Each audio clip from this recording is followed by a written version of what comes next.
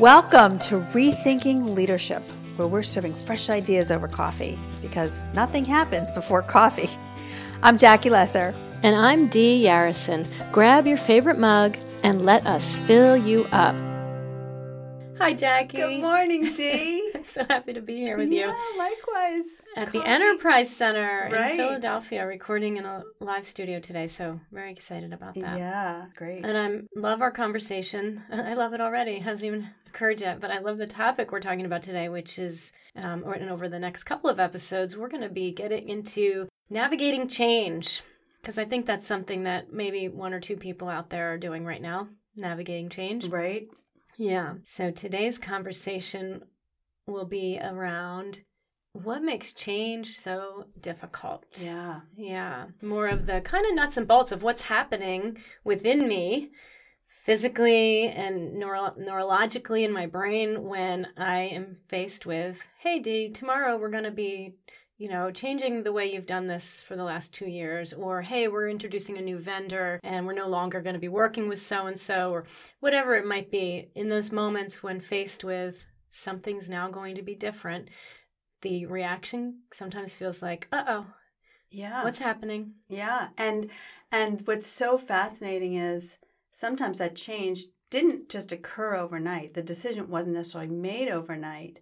The decision has been kind of coming along, and you're told, right, ahead of time, but, not with as much time as has been discussed within the realm of leadership. And so when you're faced with change, there's a certain feeling that you have. There's also the person who's initiating the change and what they're going through in communicating that change. So on both parts, it can feel difficult. Sure. Yeah. And you said, you used the word when we're told about the change. And I think therein lies some of the challenge for us is, our brains don't like to be told things. We like to be involved in things. And that's not always possible. But so let's break that down. And so maybe it would be helpful to start with a story, as we like to do.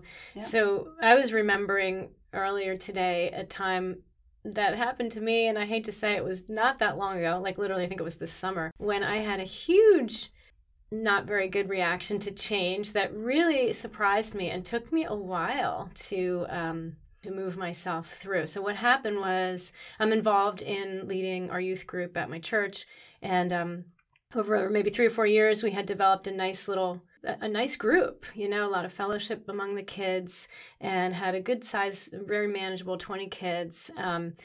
They would, come running up the steps every week, every couple weeks. We met every 2 weeks, and they were excited to be there. And the change was that we were going to restructure the whole program and switch the night we met on. Rather than meeting on a weekend, it was moving to midweek. We were meeting now every week instead of twice a month. And we were also being rolled into like this bigger education program at the church. So, which honestly, it really makes sense from a structural standpoint and a moving forward into the future standpoint. But in that moment, as I'm learning of this change decision, the feeling in my body was fear, like, no, and I know what it was. It was my amygdala reacting and saying, threat, something that you love is about to change. Not go away, not, turn into something terrible, but just the fact that something you love is about to change is enough in our brains to make, our brains do not want to have to figure out something new and create a whole new set of neural connections of how's this new thing going to work. This is the way I know, this is the way I like to do it. It's very comfortable. I'm always like to remind myself that our brains, as amazing as they are, it's a computer. It's programmed this way and it works well this way. It doesn't mean it can't be reprogrammed, but that process sometimes begins with a no. Right, resistance. So I felt a lot of resistance. And I don't think that's uncommon when we are learning about something that's going to be different. I think the resistance is a pretty typical first reaction. It may look and feel different, for each one of us, but there's typically resistance there. And so I guess for our conversation here today, it's just good to name that, but also, so we're talking about from the person being in the change, I'm the one receiving that change, how I feel resistant, but then that person who communicated the change, what were they feeling? Right. What was that experience? Because honestly, when you walk in a room and you're about to tell someone that this thing's going to look really different and we need you now to do it this way and get on board with this and that, they're not, that's creating a set of stuff going on in their brain too, right? Right. I think people that are listening could really relate from one aspect of this or the other, right? The person who's initiating the change has to muster up the courage and the spin and the way that they're going to share the change. How do I get the most people on board? And then the people who are going to be experiencing the day-to-day change, when they first hear it, obviously, like you said, the part of their brain that is in fight or flight is going to start to react. And very often, the time that it actually takes and the way that the change actually adapts can be very disruptive and feel very chaotic. And so today I think we wanted to explain really what's going on, because I know from working with several of my clients, they want to know, here's the change, right? I'm presenting this change. I'm doing the best I can to talk about it in the best way possible. And I'm frustrated that they just won't do it. They just don't adapt. There's so much resistance. And now there's resistance on the part of the leader. Yeah. Right. So I know it's very, very helpful to understand why. Right. Why is there such a resistance? And as you mentioned, the brain is programmed. There are neural networks that don't even have to think about logging into your computer and just how things are entered and how the program works and so on. When you introduce this change, things are going to be different. The person receiving the change, or the one who's going to have to implement the change, may feel nervous about, am I going to be able to learn this? Is this going to make my job more difficult? Is this really in my best interest? And a whole litany of vulnerabilities, could pop up. Yeah. Yeah. So I think it's important for us all to recognize that behind the resistance we see and feel, behind the frustration that we're experiencing, there is that vulnerability, that need to be vulnerable, which raises fear a lot of times for us. It's scary to wonder. It's scary to go from being, feeling very confident in that I'm the expert on this and I know what to do and I do it well, to wondering, oh my gosh, how is this going to change what I do every day? Right. Like you said, we want to share a model today that lets us all know what's happening behind the scenes within the brain whenever there is some change present. So talk about the neuroscience of it. Yeah, and just before you say that, I just want to acknowledge that there's fear on both sides. Oh, sure. The one initiating the change is feeling some fear about whether or not it'll be a smooth transition, whether or not the changes will be adopted. And then there's the fear that the person who's going to have to actually do the change.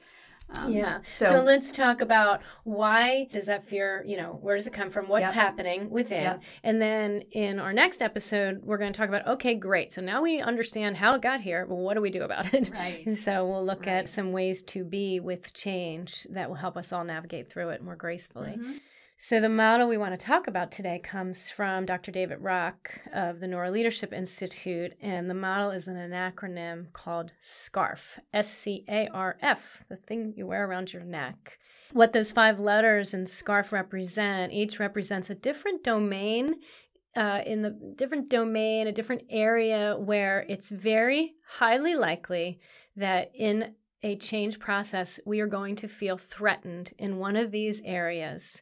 And those areas, I'll name them first, and then we can just say a little bit about each one. Those areas are status, certainty, autonomy, relatedness, and fairness. So SCARF, of course, this will all be in the show notes. So SCARF, think about that. When I am presented with a change, my status, I wonder, whoa, I used to know what I'm doing here. I'm wondering how my status is going to be impacted. What does this mean now? Am I still going to be the expert? Yeah. And certainly in extreme cases, reorganizations and mergers and things like that, my status as like literally the role I play in the company, is that changing? Am I reporting to somebody new? So there's a lot that can happen in that domain of status. And so what we're talking about here, these are areas that are triggered or can be triggered when we are presented with a change. And that trigger feels like threat. Like in my story, when I said my reaction was, oh no, whoa, what's happening here? That's my brain's way of saying, stop, threat, what's going on? So status, certainty. Yeah, certainty. Like, wow, I used to know how things got done around here. And now I'm not sure. A lot is uncertain. I mean, obviously, that's the nature of change. There's uncertainty with it. So my sense of certainty has been threatened. My sense of autonomy may be threatened. And my sense of relatedness. Well, autonomy, right? Autonomy, like I used to be able to do this by myself. Right. There was no one managing this effort for me. And maybe with this particular change, there is a different reporting structure, or I'm now going to have to be working with somebody else when I was working on my own. I'm learning something new. Right, learning something new or changing teams. Right.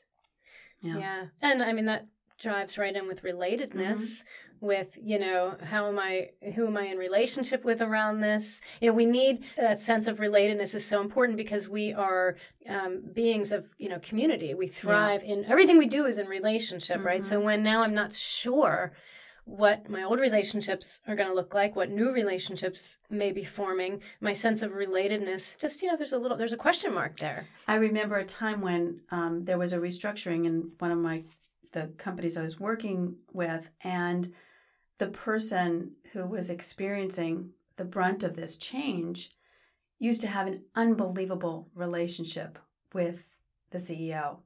And as a result of this reporting structure shift, she was really worried. What will my relationship be now? Will it be threatened?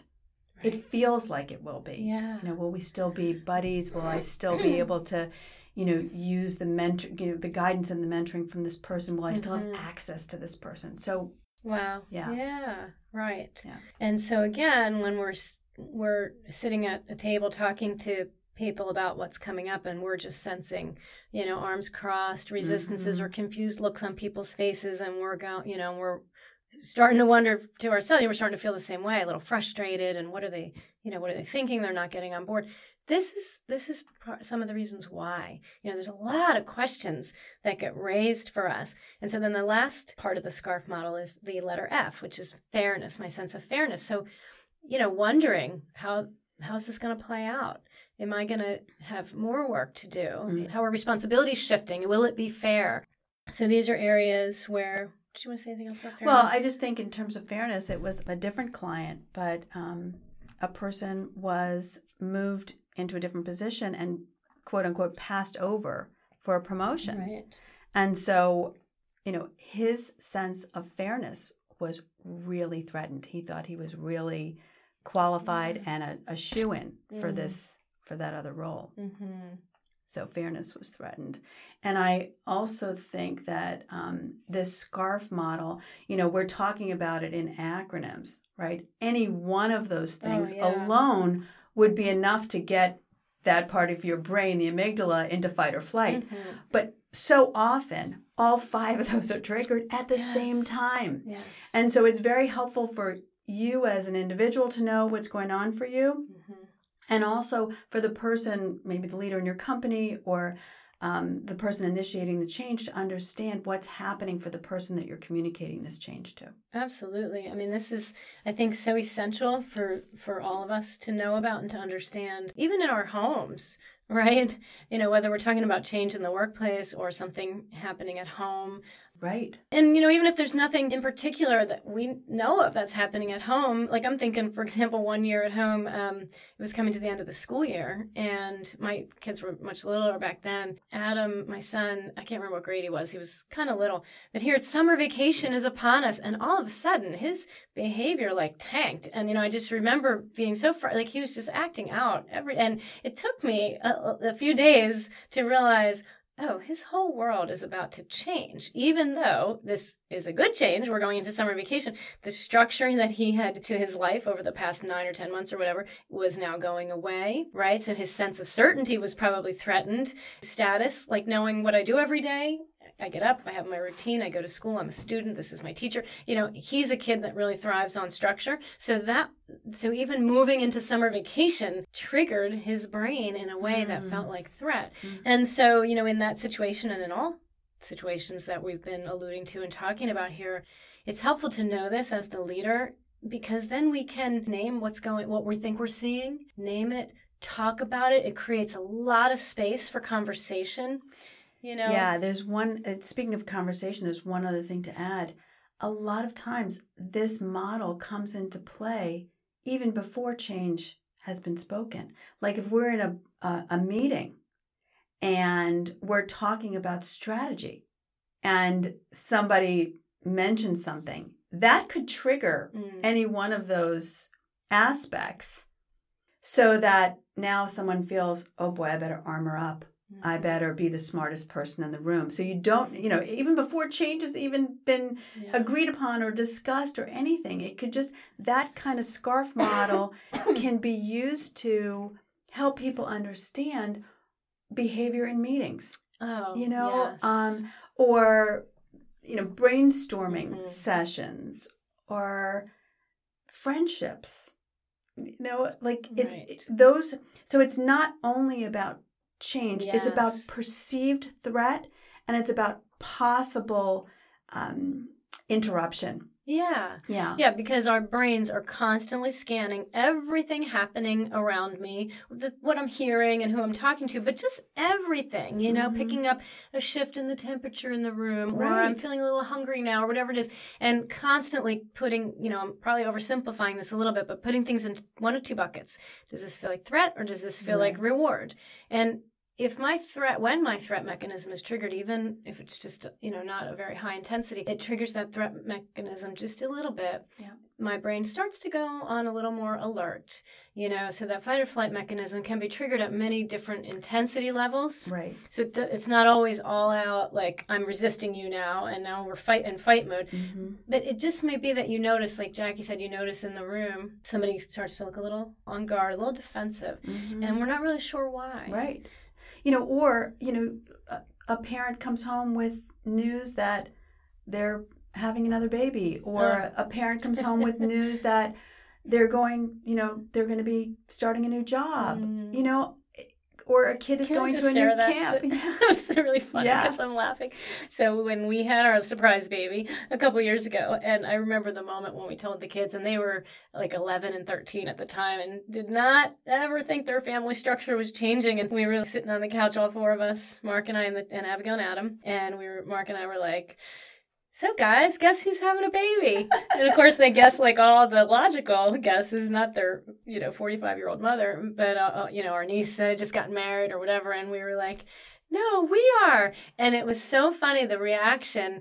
Literally, Abigail took the blanket up over her head, because that's her. She hides. She's the flight. She's always my flighter. And Adam's my fighter. He just burst out into tears. All his emotion just came out. So it's so funny. The one hides and the one just is so we looked more kind of, we're like, well, that went well. They're hiding and bawling. So sometimes it's so visible. Yes. And other times we don't know that someone's feeling really triggered because they're hiding it from us. Right. Right. Yeah. So I think the point of this part of the conversation around change is just an awareness of what's going on behind the scenes.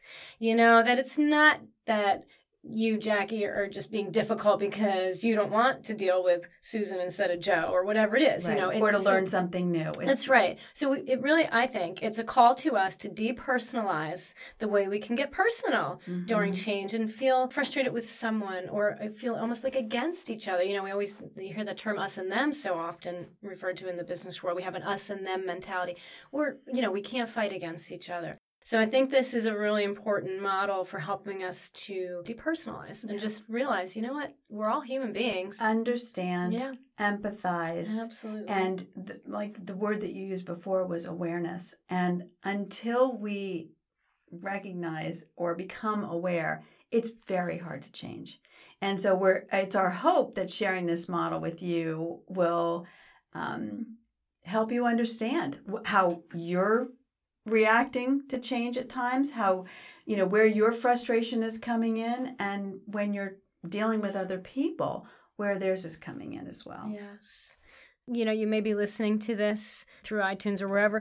Go to one of our websites, because we always put on there in the show notes links to resources. And so we will have a video of Dr. David Rocco, I mentioned earlier, explaining this SCARF model in an 8-minute YouTube video that's very, explains it really well. So go there and look at the resources that are posted, and please make use of them. And then stay tuned for our next episode, because it's great to understand what's going on, but what the heck do I do about That's it? Right. So.